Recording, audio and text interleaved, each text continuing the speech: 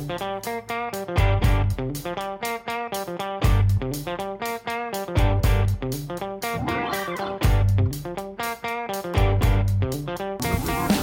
a down week in college football, so on this week's episode of the Noon on Saturday podcast, we'll break down some of the big picture issues. We'll take a look at the playoff, the structure of it, and how it should look moving forward. We'll talk about scheduling for FCS teams, and we'll take a look at how the coaching carousel is spinning with college football bowl season right around the corner. Still plenty to discuss here on the Noon on Saturday podcast, presented by noononsaturday.com. Let's roll.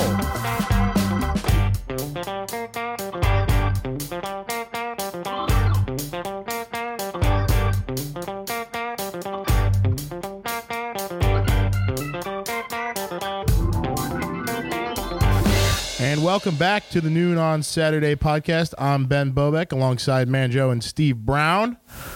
We are back, week 3, episode 3. It's a little bit of a down week here as we get set for bowl season underway soon, but still plenty to talk about, still plenty to get into. Steve, this is your favorite time of the year, isn't it? Plenty of college football games going on nonstop every single day, every single minute. Yeah, I'm going to be entertained for the next, till the national championship, and then after that, that's when the seasonal depression sits in, really. If you care about Steve Brown, once the clock hits 0 in the national title game, please send him flowers, send him chocolates, send him your love and affection. Because he's going to need it. Because without college football, Steve is nothing. A shell. Less fulfilled. He's less fulfilled. He's just not there. He's a husk of the man we know him to be. And it's just kind of sad. So please help us out. Yeah. You can follow us at Noon on Saturday on Twitter. That's at 12 on Saturday to keep up with all those well wishes. Steve, Manjo, guys, plenty to get into today, even though it is kind of that lull in the college football season between championship week and bowl season, but still lots of news going on with the coaching carousel, some interesting head coaching hires, some interesting offensive coordinators. Which ones have really stood out to you the most? For one, I would say Jeff Collins at Georgia Tech. I think that was a really good hire. He's a strong defensive coach. He did a great job at Temple, and he's going to do a very good job at Georgia Tech. And them not having the triple option, I think, is... And not having Russell Athletic as their uniform supplier. That is very good for them. I think as far as their ability to peak as a program, you can only go so far as a triple option team. So I think as a Georgia Tech fan, you have to be very excited. And the arrow is pointing up for them. I'd have to say the one I'm most excited to see is Mel Tucker at Colorado. I mean... He's had a track record of great defenses, and in the Pac-12, you never really think of a Pac-12 team having an outstanding defense, so it's going to be interesting. Washington? I mean, like... Utah? Basically, our point is Steve is wrong. I'm saying traditionally. What about Mike Locksley? I think that was a good hire at Maryland. Mike, I think... Obviously, I grew up very close to Maryland. Again. It was one of my top choices. They just hired DeMatha's head coach as their running backs coach. That's a good hire. Yeah, and that was recruiting. That's what it's all about. Locksley has always had such a great... That's why Pitt needs to hire Eric Kasperowitz as their offensive coordinator. That would be a good ASAP. hire. Yeah. No, I mean, Locksley has always recruited the DMV very well, especially Maryland. And, something that Maryland has really struggled with is being able to get those top Maryland guys like, Tavon Diggs, who's, starting corner at Alabama. His brother plays in the NFL. I don't know, Stephon Diggs. Maybe you heard of him. local Maryland guy who How was about Dwayne Haskins? Dwayne Haskins, right. I mean, there was this whole thing, I think maybe my sophomore year in high school a couple years ago, where all the top Maryland guys, Haskins was really the leader of it. They were like saying, let's all go to Maryland and make, our hometown team great. And then, really only one of those guys, a guy by the name of Jake Funk, who's like their second string running back right now, ended up doing that. And Haskins, of course, flipped from Maryland to Ohio State and is now a Heisman finalist. Diggs was never really committed to it and ended up at Alabama, where he's, had an interesting career switching from the offensive side to defense, where he's a starting corner now. But I think Loxley, his goal is going to be to get those players that and area bringing in, is a strong recruiting base now. And Narduzzi has done a great job here at Pitt of tapping into that a little bit. I think people around here would hate to hear this, but the DMV is probably a better area than the Whippio at this point. Yeah. As far as, obviously, it's a much bigger area, and the Whippio is concentrated to pretty much 2 counties, 2.5. Right. And in the DMV, you have Virginia, D.C. Like, there's a lot of good areas where football is being played, and there's a lot of high-level athletes. So, like, the DMV is a great area to have a lot of recruiters in. So if Maryland can lock that down, that'll be huge for their program. And they're in a very tough. It's what they need. It's what they need to bounce back. They're in a hugely tough division. So you got to do something. And so if they can recruit to a high level, that's obviously a great start. Here's a question for you guys. What do you do if you're Matt Canada? I mean, you have to think. Well, you'd think that Matt Canada thought he was a pretty big candidate for head coach. He doesn't get it. I'm pretty sure he's interviewed other places and hasn't really gotten a look. What do you do? I mean, I think Matt Canada is in a very good position. He has a lot of options. He's a highly desired offensive coordinator as it is. Not only that, people want him to be their head coach. He could get probably any non-Power 5 head coaching job in the country. So, but I think he's shown that he wants for a Power 5 job. Yeah, that's what I was gonna say. I'm wondering. Well, do you think he gets a Power 5 job right now? No, I don't know exactly what his options are, but if I was him, I would think it would be ideal to stay at Maryland for a year or 2 max. Ideally, they have some success, and then you take the first Power 5 job that is desirable to you. Obviously, he was sniffing around the Purdue job, the Louisville job. He was sniffing around pretty much any job that was Power 5 that he can get at. So I think this year was kind of a good indication of what he could do as a head coach. I mean, he took Maryland with the offseason that they had, and how it continued into the season. He really rallied the football team late. They had some very bad losses initially. Early on in the year, they got blown out by Minnesota, and then they just rally. You see them, lose a close contested game, should have won against Ohio State, and they start competing with bigger teams. So maybe Matt Canada stays another year and makes some waves possibly in the Big Ten East, or I guess now that I think about it, I could see where you're coming from. He waits a year and just gets a Power 5. I think his resume's there is basically what I'm saying. Just what he did at Pitt alone in one season makes him a highly coveted offensive mind still to this day. He was implementing offensive schemes and formations and shifts that were cutting edge. So yeah. Matt Canada is a highly desired offensive mind, and in this day and age of college football, I mean, who wouldn't want a highly desired offensive mind to be their head coach? So, UConn fans would suck Matt Canada's. Yeah. They would want Matt Canada for life. There's a lot of programs out there that would love to have Matt Canada. So he's in a good spot. The other two I really want to ask you guys about is Chris Kleiman at Kansas State and Manny Diaz at Temple. Diaz is a guy who's run a very successful defensive unit at Miami for the last couple of years. Even though Miami as a whole hasn't had the success that, Mark Richt would have liked, that defense has been great. Manny Diaz has been able to bring in a lot of, quality guys on that side of the ball.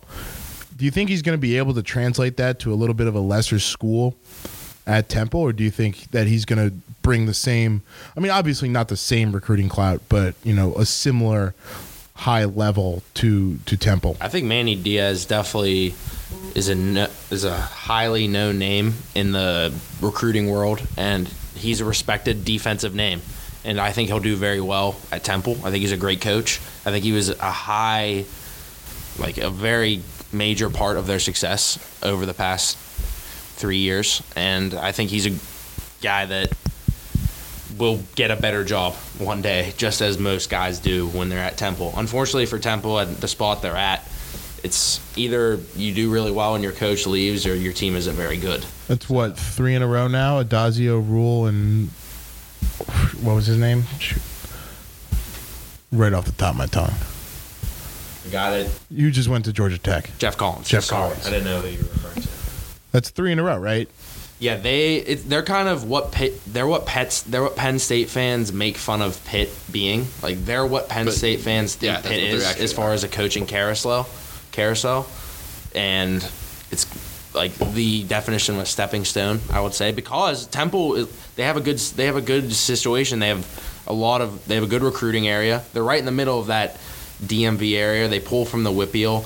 They pull from the entire East Coast. And they're Philly, one of the bigger names outside of the Power 5. Yeah. So if a kid's not getting Power 5 offers and he gets a Temple offer, they're going to take a hard look at that, because Temple's one of the bigger names outside of that Power 5 school. So I think Temple's a place where you can win at least 8 games consistently, which means their coaches are going to be getting out of there.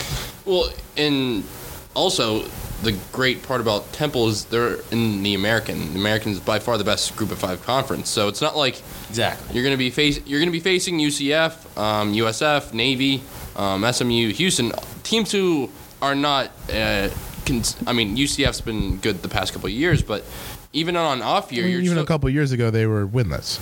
Yeah, I know. But I'm saying, and then it's open, it's competitive. Years before that, Houston was right on the rise. So there's always going to be teams that are flirting with the top 10. So it's not like they're irrelevant. So as the American would like to say, it's the Power 6. Yeah, I mean that's ridiculous, and it's a valiant branding effort. Yeah, and it's probably going to pay off in the fact that there's going to be they've clearly established them as the 6th if conference. they do go to an 8-team playoff, which we'll talk about later in the show, there's probably going to be a spot for our Group of 5 team. Yeah. Which means that the American has kind of won in the fact that they have won the argument that a team outside of the Power 5 deserves respect. Right. Because, who's it going to be? Unless it's Notre Dame, which will be one of those teams that is going to get that slot if they have 1 or 2 losses in an 8-team playoff scenario. But if it's not Notre Dame, then it's going to be a team from the American Conference getting that Group of 5 slot. So really, that was a job well done by the American in their marketing efforts.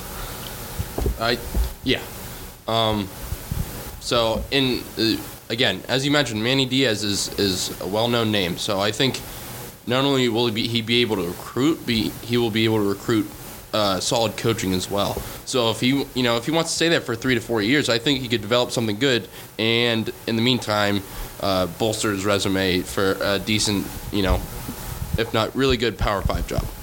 Maybe, I don't know, if Mark Richt keeps flopping at Miami.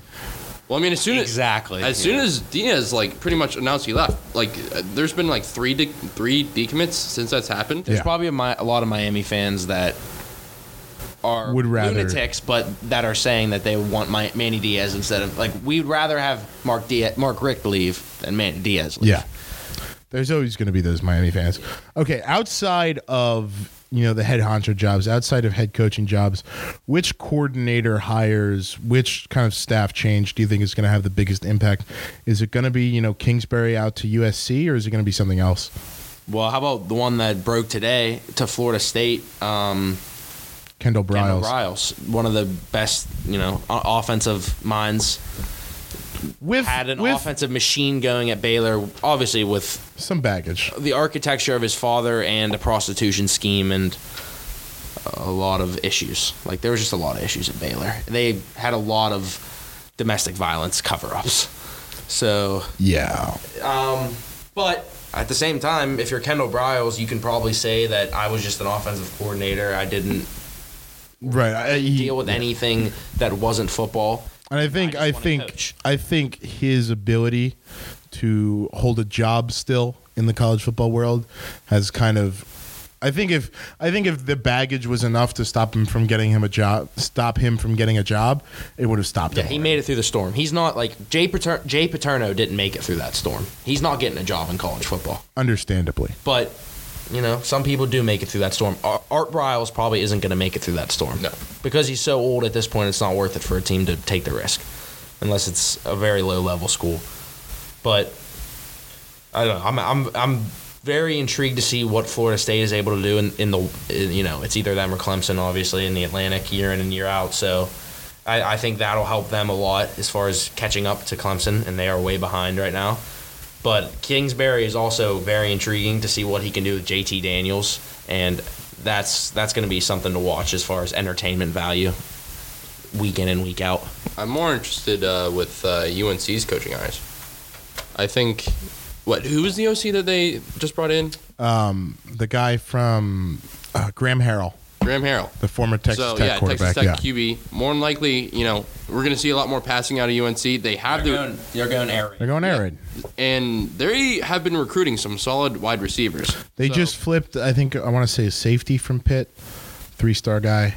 Caudry Jackson. Yeah, him. They're recruiting some decent wide receivers. They just brought in the DC from Army. So yes. Their OC is Phil Longo from Ole Miss. Oh, Phil Longo. Okay. Where did Graham Harrell go? No, I'm pretty sure they hired Graham Harrell.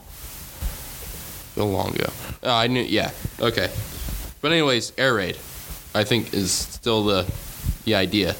Which I think is going to be an interesting combination. This year was something that Pitt would get shredded by week in and week out. So that is not good for Pitt that they hired Ole Miss's OC, I think. And again, with a name like Mac Brown. Oh, no. Manjo's right. Longo's at UNC. Harrell was mentioned a lot. But he's staying in North Texas. Yeah. That's our bad. And then, the DC from... his alma mater, which is, who knows, maybe he'll be the head coach there one day. Graham Harrell at North Texas, that'd be something I'd like to see. I always like to see a guy at his alma mater coming back to that. No, Harrell went to Texas Tech. He went to Texas Tech. Oh. He's just biding his time at North Texas until that Texas Tech job opens again in 3 years. As Big Cat would say, we'll edit that out. He was the guy who threw the pass to Crabtree against Texas. Yeah, we're right. Crabtree? I was looking at North Texas on his Wikipedia. And my brain farted. Anyways, so I think that coaching staff, along with Mac Brown, but really how the air raid is going to come in to the ACC. Yeah, I think the entire Coastal Division is going to be interesting. We saw just how wide open it was this year with the Pitt Panthers being able to pull out the divisional win there. But there's a lot of change. Of course, Georgia Tech, like we've mentioned. Of course, UNC now. But, Dino Babers just got a long-term extension from Syracuse. He's been able to, build some consistency up there. And, in New York, this is going to be an interesting division now. In the immediate... Lots of coaches trying to make an immediate impact. In the immediate, as far as next year, I like what Pitt's looking at because I think there's a lot especially if the offense can... Yeah, there's a lot of teams that are on unproven ground, and Miami is looking... Georgia Tech and North Carolina have new coaches. I think, isn't Dungy graduating? Yeah, Syracuse will have a new quarterback. See where VTech goes. David Cutcliffe is 100. So they're I don't... Sandman. Duke doesn't worry me that much. So I think Pitt, I like what they're looking at, except for the fact that there's probably standing pat with Sean Watson, which obviously I don't want to... Listen, I don't know if I'm a fire Sean Watson guy or if I'm not, but it worries me that we're just going to stand pat. And if we stay similar to what we were last year, someone will pass us up, and we won't win the Coastal again. Yeah. So, but as I said, I like our chances because I still think we are one of the stronger established programs in the Coastal right now as far as stability. Narduzzi has to be the second longest tenured coach in the division right now. As far as behind Cutcliffe. Yeah. So it's just crazy because he's been here 5 years? Yeah. It's going to be interesting to see. I think we're going to see a lot less of a Miami team. I think it'll be really interesting how that turns out. I think we are slowly but surely, we're going to start to witness a more refined, more talented Coastal Division. And I think that, again, you bring the big names. Bronco Mendenhall, Justin Fuente. Mendenhall's doing wonders. Mac Brown, Pat Narduzzi. These are some names that are big names. Jeff Collins, not so much, but I think Jeff Collins might be one of the best coaches out of all those. Yeah. And especially if Collins is able to actually tap into that Atlanta metro recruiting area and keep some of those kids home that are just, flocking away because they don't want to play, for Paul Johnson in the triple option. Look out.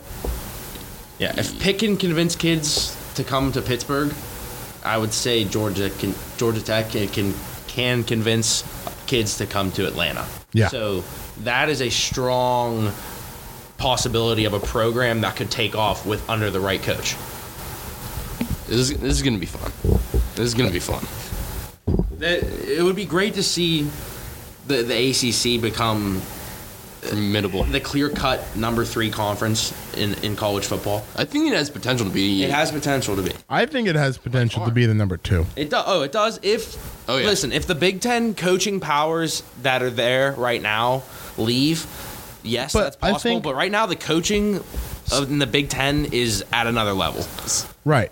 Now but I think domino has fallen in Urban Meyer, but if Harbaugh leaves, Harbaugh hasn't won anything. The Big Ten has a lot of Harbaugh hasn't done anything. He did a lot at Stanford. He made the Super Bowl. Here's the Harbaugh's thing. a really good coach. Remember where Michigan was before Harbaugh? Rose Bowl. Before Andrew Harbaugh. Luck. Before Harbaugh came in. Remember the Rich Rod days and Rich Rod, Brady Hoke. Stanford football was nothing.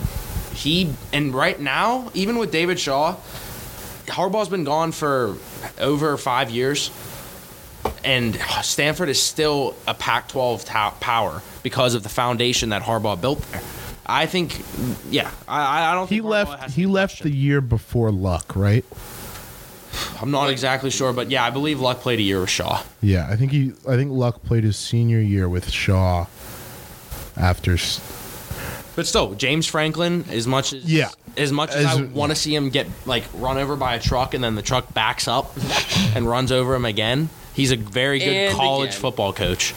So the Big Ten, I think, is the clear-cut second best conference, and then you can argue there between the Big 12 and the ACC. The Pac-12, I think, is. I think it's the ACC. I don't think there's an argument between the ACC. The and argument the Big 12 is probably you're basically saying quantity versus quality. The Big 12 is smaller, but the ACC has. When was the last time any team from the Big 12 won a national championship?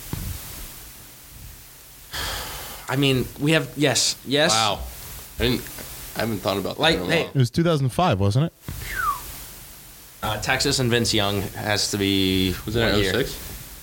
That was 2005. And then that's what I'm thinking of. I don't think they've won it. I think Texas made the championship. They played Bama and they got Colt McCoy got injured and that was the end of that.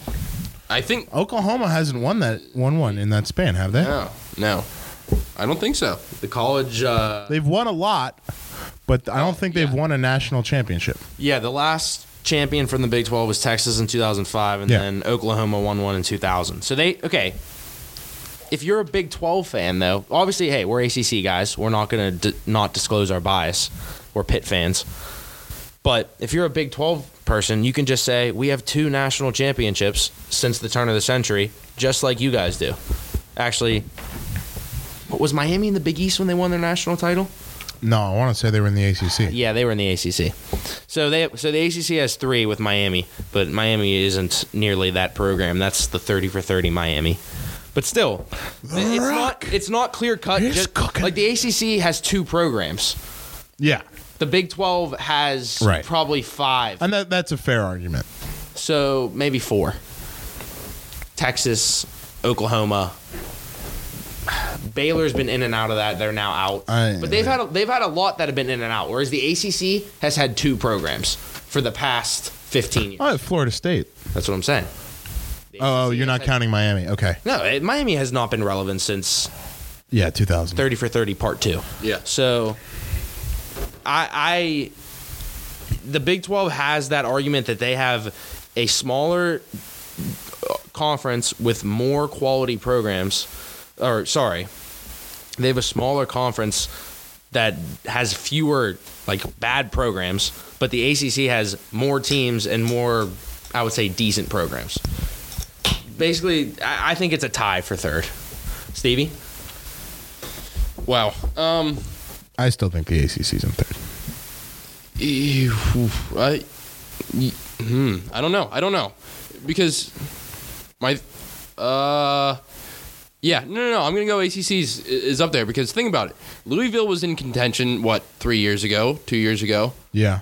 Louisville was a good team, although they faltered at the end. They were in the conversation. Florida State has been more relevant than Texas. I mean, all right, TCU had a couple good years, but I think Florida State, Clemson, and then you'll get an oddball team like maybe VTech, Louisville, somebody comes out, breaks out. I think you're getting 3 to 4 teams that are pretty decent more often than you're getting that from the Big 12. I would say that's incorrect. More often than not, the Big 12 has 4 to 5 programs that are in the top 25 than the ACC does. Okay, I forgot about West Virginia. I was thinking strictly Texas for a little bit there. Oklahoma State. Okay, little brain fart there. So hey, we're one for one right now. I'd say it's very close. It's not clear cut either way. Right, West Virginia. All right, we get it, Bo. Jesus Christ. What? I was there last week, okay? It's been stuck in my head since. But A&M has been in and out of that conversation. They're always... A&M's in the SEC. Oops. They should be in the Big 12. Oops. No, they should be in the Big 12. Hey, 2 for... They belong in the Big 12. 2 and 2. No. And no, hold on. I just didn't know. We've all had one of those today. But okay, so speaking of Texas A&M, that's a good segue for us because we do want to talk a little bit about some of the big picture issues right now, not just the coaching carousel for the entire hour. That was the playoff and scheduling kind of conference realignment are really the 3 issues I think at the forefront of college football right now. I think when you talk about the whole amateurism and should we pay kids, that's the biggest issue in college football right now, but I think nobody knows the answer to that, and I don't really want to talk about it right now. It's way too complex. Hey, it's way over our pay grade. And there's still football to be played, so we don't need to get there just quite yet. But I think in terms of actual structure of college football beyond paying the players, I think the playoff structure right now and kind of how scheduling and which teams play which teams week in and week out and how that affects the playoff and your national and who the national champion is and who gets a shot at the national champion. I think that's a huge issue, and I think we need to reform. What's your ideal 6 scenario? 6 teams. How are you going to give a bye? You can't give a bye. I think it gives more incentive for teams to schedule because I think you base the first 2 seeds off conference championships and off scheduling and off strength of the team as a whole, and you reward those top 2 teams with a bye. And I think when you're playing 3 straight games... Okay, and what if it's this year and Georgia would have beaten Alabama and you're number 1 and number 2 But they didn't. team? I know. Okay, I'm saying, what if you have a year... like it's this year, Georgia beats Bama, and then the top 2 teams are Georgia and Bama. No. But that's what they should be. No. I think the top 2 seeds would have to be a conference champion. How can you say that this team did so much more than that team that they deserve to play one fewer game? I think that's ridiculous. Well, I think you have to structure the entire schedule in a way where you can point to that. But you're going to say that Clemson deserves to play 1 fewer game than Oklahoma just because they went undefeated and Oklahoma lost. I don't see that. I don't see that being the right way to do it. Why not just have a tournament? Why do we have to give byes? I understand it's still well, honestly, because I think in the NFL they have to do it. But if you don't have to do it, why do we have to? No, I wouldn't have a problem with the 18. If you gave me an 18 playoff, I'm not going to complain. I want 4. I'm sticking with 4. Steve, you're sticking with. All right, we'll get to that in a second. But my argument for 6 over 8 is I think you can't satirize the market that much with this many games. I think people are going to get bored. Yeah, and so I think not even that people are going to get bored, but it's unfair to the players. It's unfair to the players, and it's hard to market. which is, I am in favor of expanding at least to 6. Listen, I don't know if it's hard to market. I think an 18 playoff would be wildly popular. Like Ohio State, Alabama in the first round of an 18 playoff, that game would be insanely popular. They could format it in a way that it would be insanely popular. But I just don't think it's the right thing to do to add a game for money reasons. And if anything, we should have fewer games. Back in the day, guys used to play 11, 12 games in a season. Now we're having guys play 14, 15. Now we're going to say play 16 games. I don't think that's an NFL season. Exactly. I don't think that's something that is right in a college football scenario. Like, these guys are preparing themselves to either be pros or going to do something else. So this isn't the end-all, be-all of playing 16 games. Hi. But go, Steve, before I jump back in. No, go back in. I got a whole... My argument against that is, one, a lot of these NFL ready players are already ready to play 16. You know, they have the conditioning to do it. And then the other half of it is college football as a whole, and the NCAA is going to be more concerned about getting an extra game because of the TV revenue rather than player safety. Which is wrong. It's wrong. It's not right. But and I think have we seen anything that would direct us that their priority would be player safety over potential revenue? I want to see the highest quality. I do not want to see October being meaningless because Alabama knows that they have 4 games to prepare for in late December and January, so they need it just, I don't think it's the right thing to do whenever these guys are college students. At this point, why not just turn it into a pro league? Like, let's just call it what it is. Well, I agree with you. I agree with you that in the end, anything to further it just seems more and more gross. Like, to further this profit and like get more games. Yeah. I'm with you there. I'm just kind of coming a little bit from the nihilist, cynical side, where I haven't seen anything that would lead me to believe the NCAA would actually do anything that shows they care about players and put that as a priority over potential revenue and potential games. And we used to just pick 2. Like, it's not unreasonable to pick 4 that you think are the 4 best teams. It's pretty... Anyone who watches college football can tell probably who, like, the best 4 or 5 teams are, who the best 8 or 9, 10 teams are. So it's not hard to do. So just pick the best 4 out of the best 5 or 6, and then you can argue over the 2, and that's a great argument to have, and that's what you want. My other argument for 6, Steve, I promise you will get back in here at some point. My other argument for 6 is I think the gap between 1 and 6 would be a lot closer than the gap between 1 and 8. I don't want to see UCF in the playoff. I'm sorry. I really don't. Like, I understand their argument. I understand that when you win 25 games in a row, that's impressive. We went to 4 teams, and the spreads are both double digits. Yeah. It's pretty clear who the best teams are once you've played a full season of 12 games. I think if you go back to the BCS this season and you have a BCS championship game between Clemson and Alabama, I don't think there's a soul in the world that's going to complain. Right. I don't think anybody is going to argue that either of the other 2 teams, Notre Dame fans will be Notre Dame fans and say that they had a shot.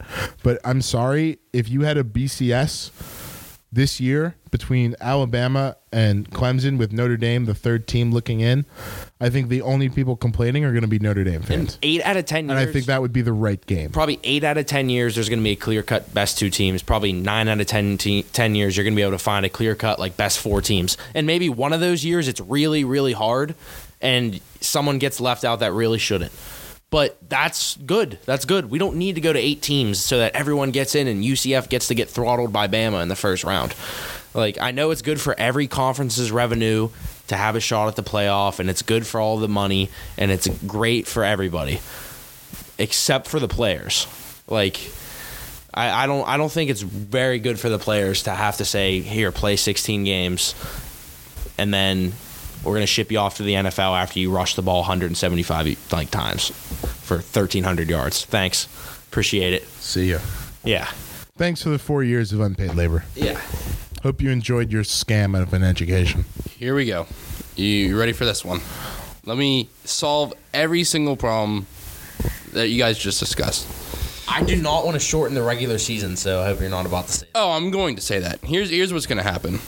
And it's going to solve two problems. We're going to have an 18 playoff. We're going to have 10 games. You know, no, you are not. No. For the record, we only have 2 microphones right now. Literally, like, so Steve and Manjo are literally wrestling over the second mic. I've been sitting here patiently, and this. I appreciate that, by the way. This is not your microphone.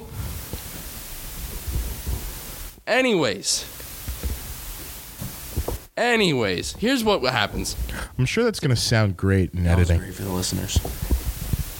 10 games. 8 games conference. You get 1 or 2 out of conference. That eliminates the SEC teams playing any FCS low tier Division 1 in the middle of October. That eliminates those games. You're playing 10 games. 11th game is the conference. You have 8 teams. 5, 6, 7, 8. They duel it out. Or no, what was I? You had so much time to put this together, too. But anyways, the group of 5 conference winners, whichever, you decide on, whatever ranking they are, and then you go from there. And I think, number one, that eliminates unnecessary conference games. Your out-of-conference games against weak teams that you just see teams steamroll. And then you're just, limiting injuries. You're limiting the length of play. And you still get the amount of conference games that you need to in order to determine a champion. Do either of you know the FCS regular season schedule, like how many games that is? Because they have the full, I want to say a 32 playoff field. Just go. Removing 2 games from every team's schedule is removing hundreds of games throughout the season just so we can get 4 more teams in the playoff. Why would that be advantageous to anybody? Well, no, it would be advantageous to a certain group. It would be advantageous to the group that's playing. Eliminating so much of the regular season would be horrible for the sport. So you're saying that as a Power 5 fan, but if you're a Group of 5 fan, you are okay with that. I mean, at this point currently, what are you talking about? That's the death of the Group of 5. That's the death of the Group of 5. That's the death of the FCS, too. Those programs survive off of that money. Not that that's how it should be, but they get a lot of money from those games. They survive off of going into but here's the thing. Power 5 teams and getting the payout. Where we are right now, we have no shot of a Group of 5 team, competing for a title. Hey, I'm giving you a chance right now to rescind this point because why would you want to eliminate 200 games? These are entertainment. These are awesome games. Of those 200 for 4 games, you're going to eliminate 200? How many of those teams do you think are really going to agree to sacrifice 2 games off their schedule just so the Power 5 can have a bigger playoff and make more money? How it is now, I think, is perfect. You play 11 real games. You play 1 against almost like a scrimmage against the FCS teams. The ACC chooses to do it. The ACC chooses to do it in September. The SEC chooses to do it in November. Whenever you want to do it, play your scrimmage. That's fine against the NFCS team. And if you lose it, that's hilarious and also great for college football because we want to see that. It's that's college football's going version. Into LSU. That's their version of 16 upsetting a 1 seed. We have that little hope that App State is going to beat Michigan. So I don't want to get rid of that. I want to keep that. I want to keep our 11 games of real football that is grinded out high level football you're going to get outside of the NFL. Keep that. Don't change it. 11 games for the best 4 teams make the playoff. It's perfect.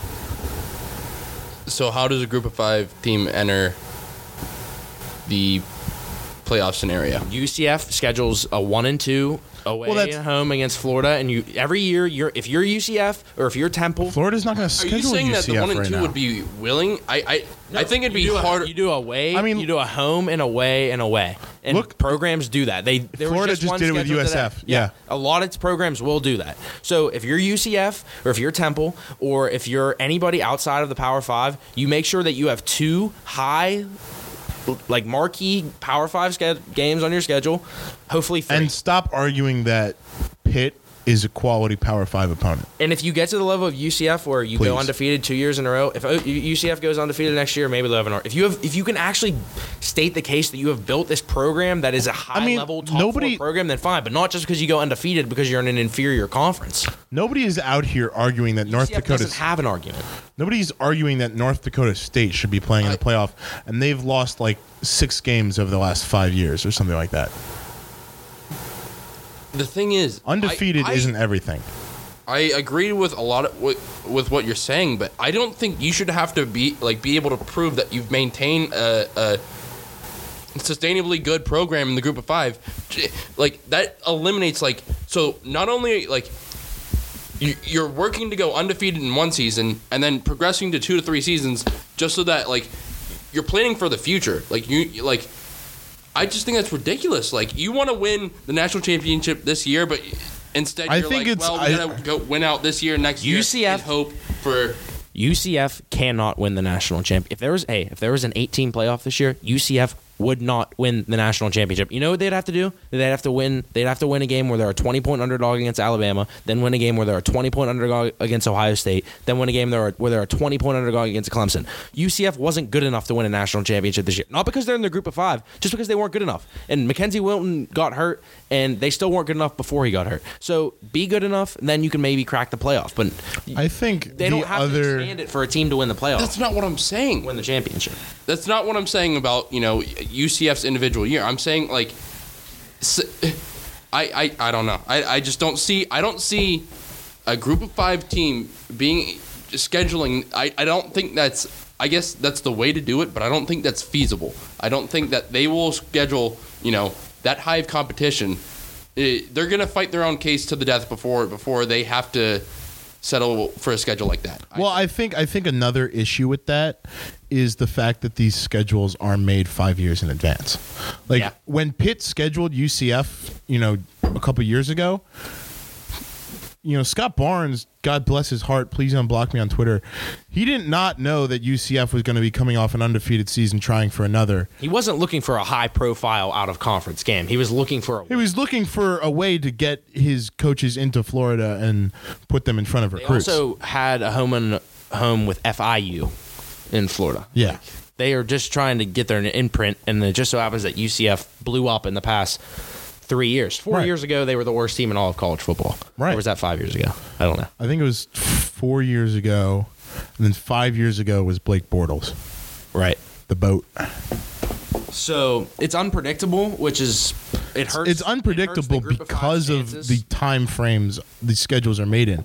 I mean, look at college basketball. This year, to just go with the Pitt example, this year, Jeff Capel, the new coach at Pitt, wanted to come in. He wanted to go play in New York to kind of tap back into the recruiting pipeline there. He schedules a game with St. Louis at the Barclays Center. He was able to do that over the offseason for this season. Pat Narduzzi can't go and try and schedule a game the year before. You just can't do that in college football.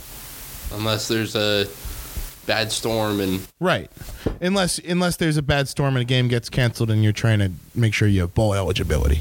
Ultimately, I think 8 teams certainly will not be the death of college football. I think it'll probably be good for everybody's financial status that is at a major university or works for the NCAA or a TV company. So good for everybody. But I think 4 teams is just as good. I think it's better. And I don't think we have to make any major changes just because Barry Alvarez doesn't want the Big Ten to get left out. Sorry, you can't make it every year. What if, all right, so we keep 12 games, but we just, the playoff and the bowl, well, maybe not the bowls are the bowls, but what if the playoffs are expanded?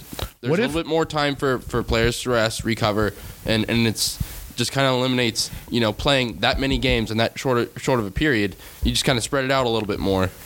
Championship games on like January 21st or something like that. Steve, you just want more college football late. No, I'm just saying.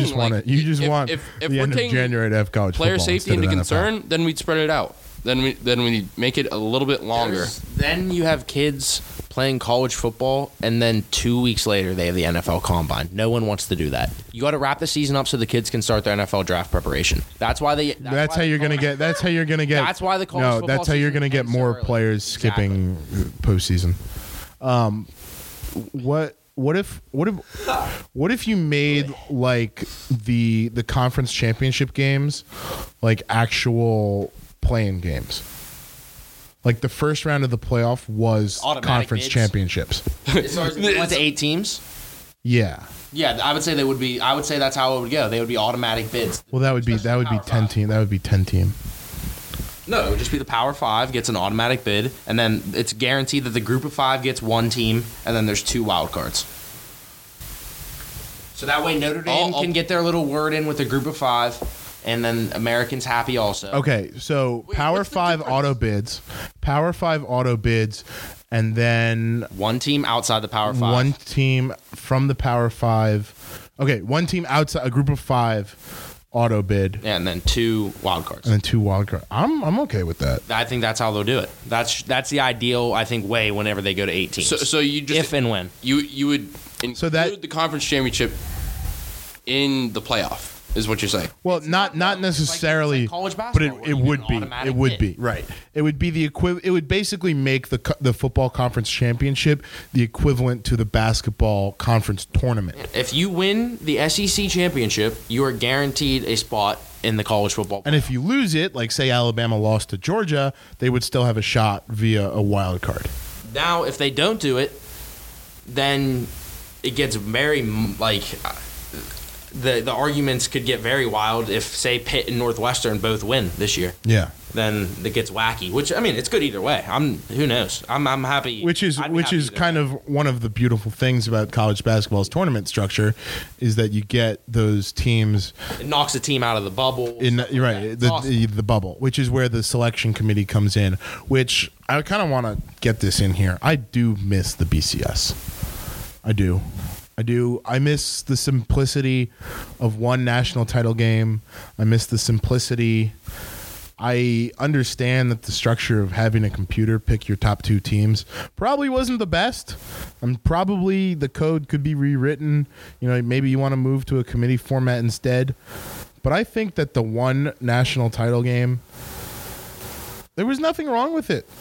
I think the BCS got a lot of hate that maybe it didn't deserve. Yeah, I kind of agree. I think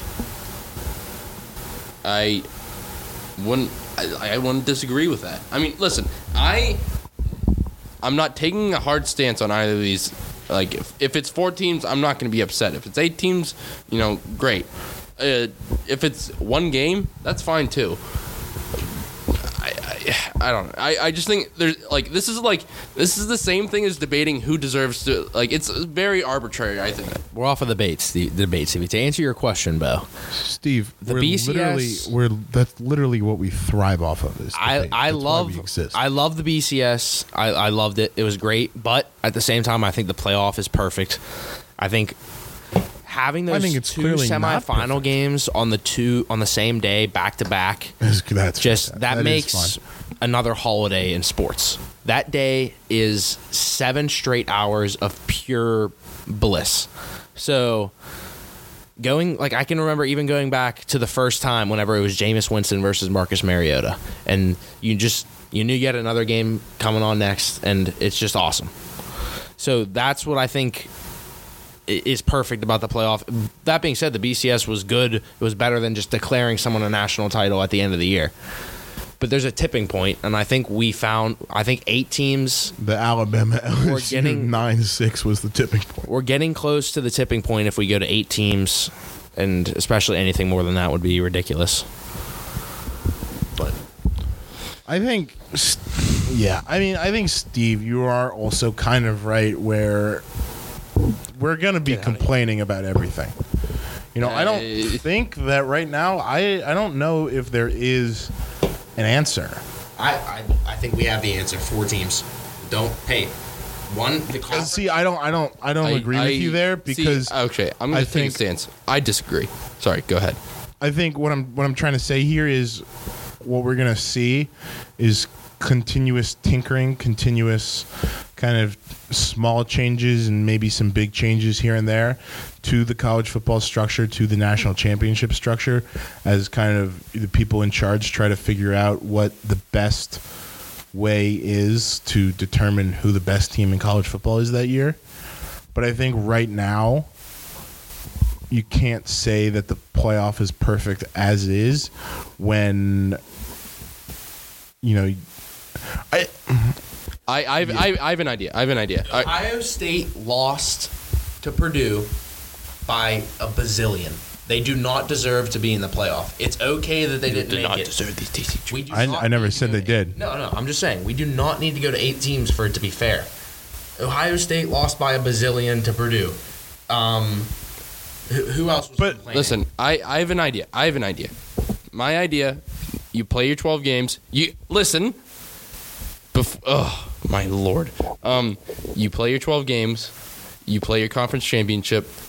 You gather college football experts, members of the press, and you just decide a national championship. How about that? This is why we need 2 mics, because I wasn't going to interrupt you. I was just going to chime in with something real quick. We'll be there soon. I think the issue would.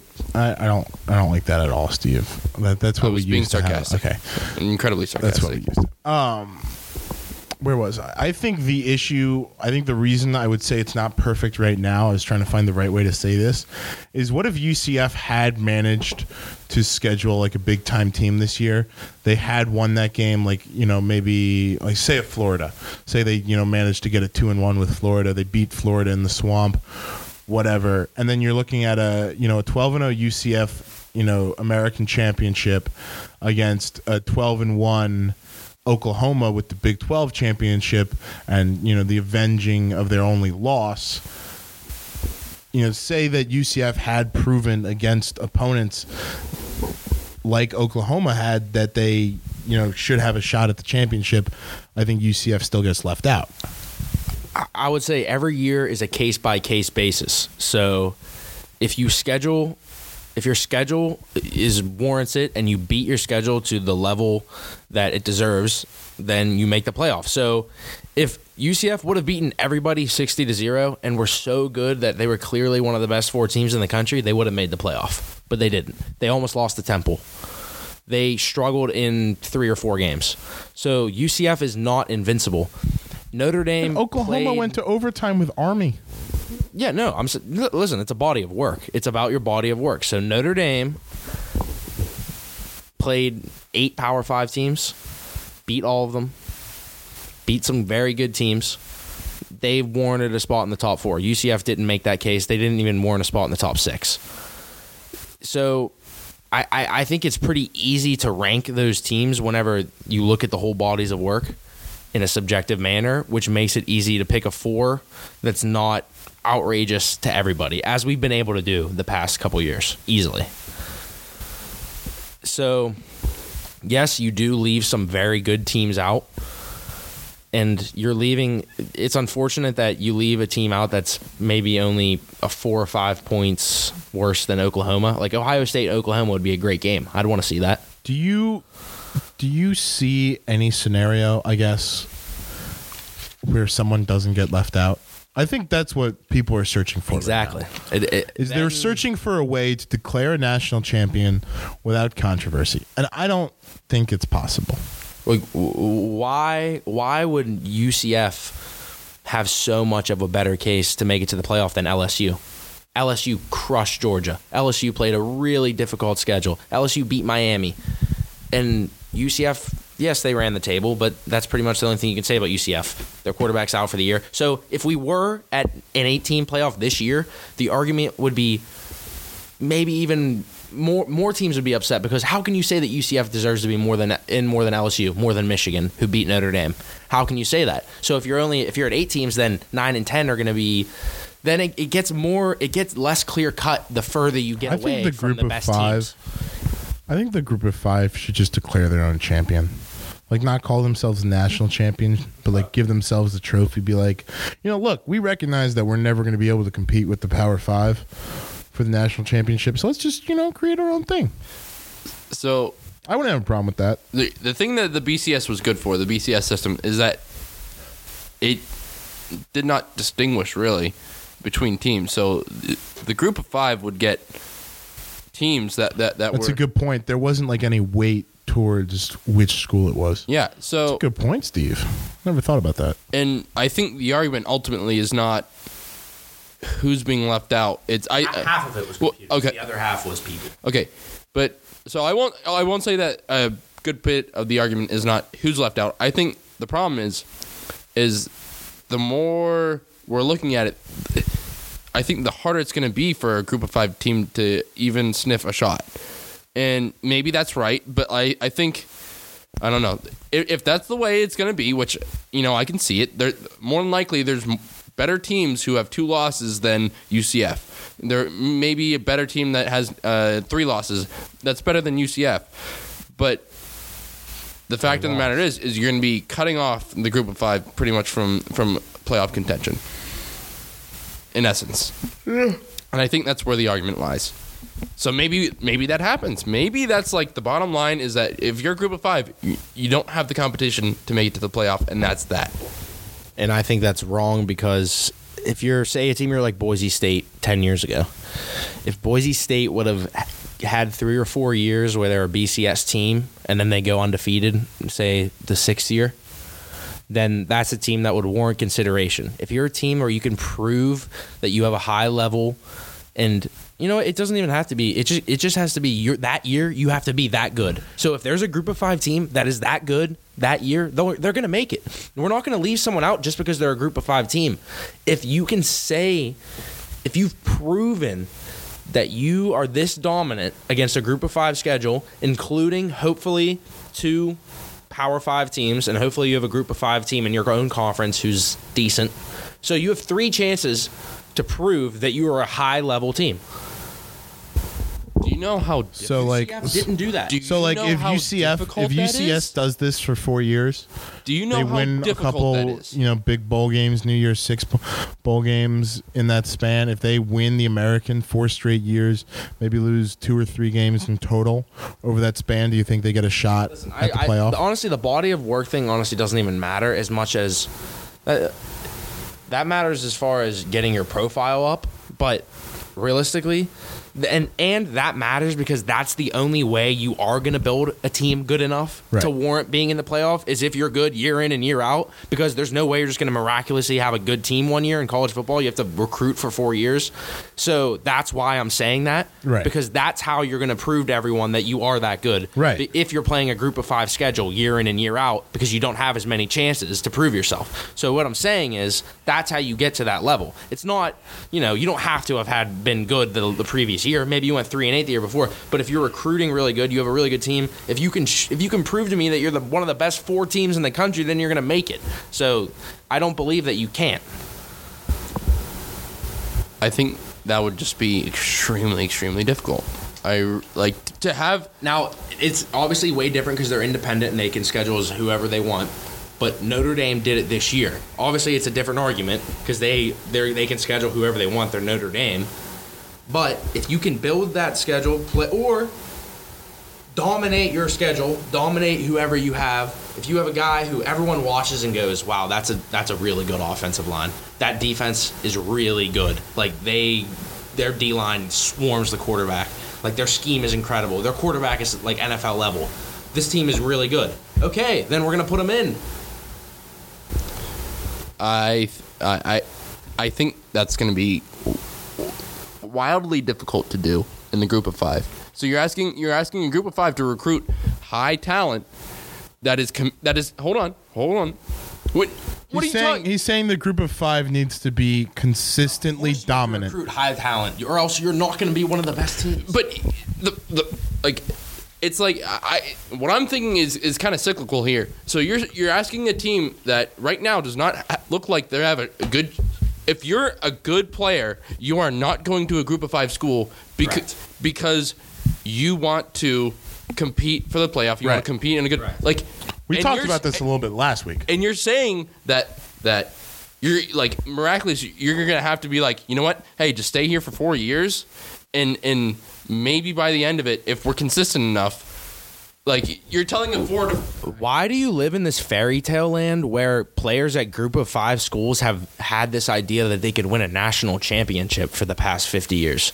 No Group of 5 school has ever sniffed it ever. So why do we have to revolutionize college football and make this an 80-team league?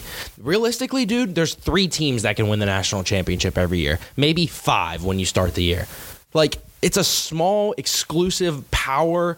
The people with the most money and the biggest stadiums and the biggest donors, they win. So don't act like little, like, boy Sue from, like, fucking UCF can win the national championship. Like, that's not how it goes. Pitt probably can't even win a national championship in our lifetime. Like, that's just realistic. Like, there's very few programs that are going to win a national championship. That's a little bit too realistic for me. I don't like that. I disagree a little. 76, boys. But here's the thing. I think there's a difference between we know that and coming outright and just saying that flat out. No one's going to say that. No one will until there hasn't been a new national champion in college football since Florida in 1996. Literally, I'm just saying. There's one of like 8 schools wins the national championship. If it's not Alabama or Oklahoma or Ohio State or Notre Dame, it's Texas or Florida or USC or like Florida State. There's 10 schools that literally have a chance. So we don't have to invent this fairy tale where Boise State's going to beat Alabama every year and they're going to make it a miraculous run. I don't think that's necessary to like for college football whatsoever. I like the way we have it, is what I'm saying, basically. We get to see the big dogs go at it at the end of the year because we know they are the big dogs because they've recruited 5 stars year in and year out, and this is powerhouse, big-time college football. Like, sorry, FIU. Sorry, North Texas. Idaho, you're not in there. Sorry. I'm not saying that. I think it'd be ridiculous to just outwardly say you just don't have a shot. I'm not saying that any team has. I'm just saying I think it's just ridiculous. I would agree. I would agree that most Group of 5 teams are more than likely aiming for a conference championship and nothing much higher than that. Literally 10 years ago, it was miraculous that Boise State would even beat a program the level of Oklahoma. Like, that was an unbelievable upset. And now we're expecting them once a year for the Group of 5. I'm not saying once a year. Do that. I'm not. That's how it's going to be. I think the difference is really coaching. I mean, I think if you can find a coach, a Group of 5 coach that can, take those 2 and 3 star guys that aren't getting the Power 5 offers, the rare 4-star that wants to be, the guy at your school, and build them up over 4 years and get them to a level and, compete consistently and dominate your Group of 5 conference and show that you have a shot at a New Year's Six Bowl and show that maybe after 4 years of dominance, I think if UCF wins the American for 4 years in a row, loses 1 or 2 games over that time stretch, and Josh Huppel doesn't jump to another school, I think they have a shot at getting in 2 or 3 years. If they recruit some stud, there is so much talent in Florida for them to build on. Nothing what I've said means that if I was a Group of 5 fan, I would be in any way pessimistic.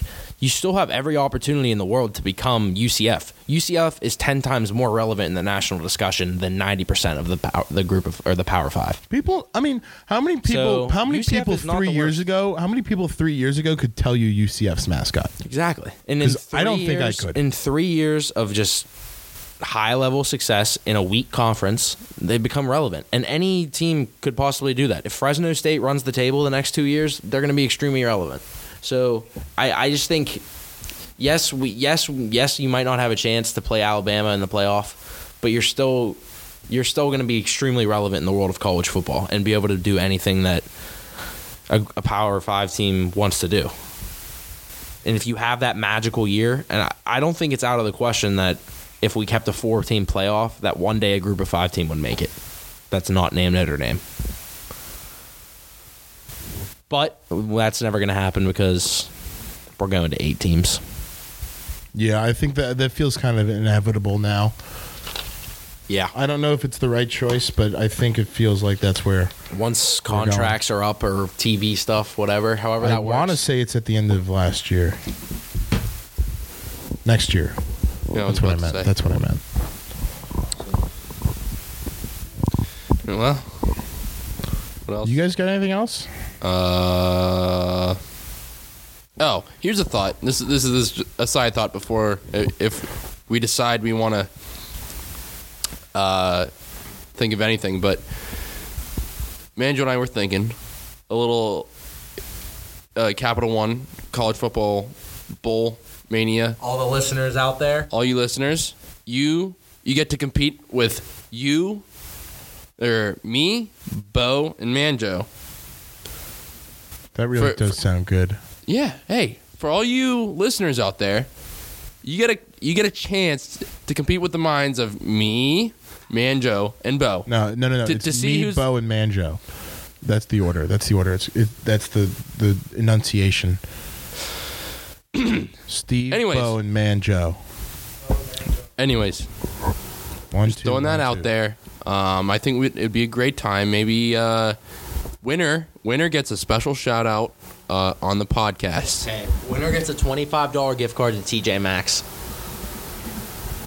Or Applebee's. Winner's Or a choice. $10 gift card to Amazon. I literally have a $25 gift card to TJ Maxx. So there you go. If you want a $25 gift card there in my life, so if you want a $25 This is gift gonna be a card to campaign. TJ Maxx, hit us up on Twitter at 12 on Saturday. We'll tweet out a link. if we can scrap together some other free shit, we're gonna throw it into this prize. So join this bowl challenge. Okay, wait, hold on. Possibly up to Here we go. $35 to $40 worth of gifts. So It's the holiday season. here's my thoughts. We go $25 TJ Maxx gift I card. have a $10 Amazon gift card. I'll 10? throw in as a Hey. second prize. Hey, $10 Amazon gift card. I have some leftover ramen from the semester. Okay, you're Nobody wants fucking that. poor. Nobody wants Just that. stop talking. Stop talking, Steve. Hey. All right, so we'll post let me details. go. Excuse me. We'll post details for that on Twitter. Like I said, that's at 12 on Saturday. NoonOnSaturday.com for Manjo, for Steve. I'm Ben. Thank you for tuning in to episode 3 of the Noon on Saturday podcast presented by NoonOnSaturday.com. Have a fantastic holiday.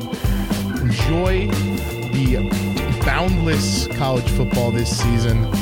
Should be a fun bowl season, and we'll be talking about it constantly right here on the Noon on Saturday show. We'll see you next time.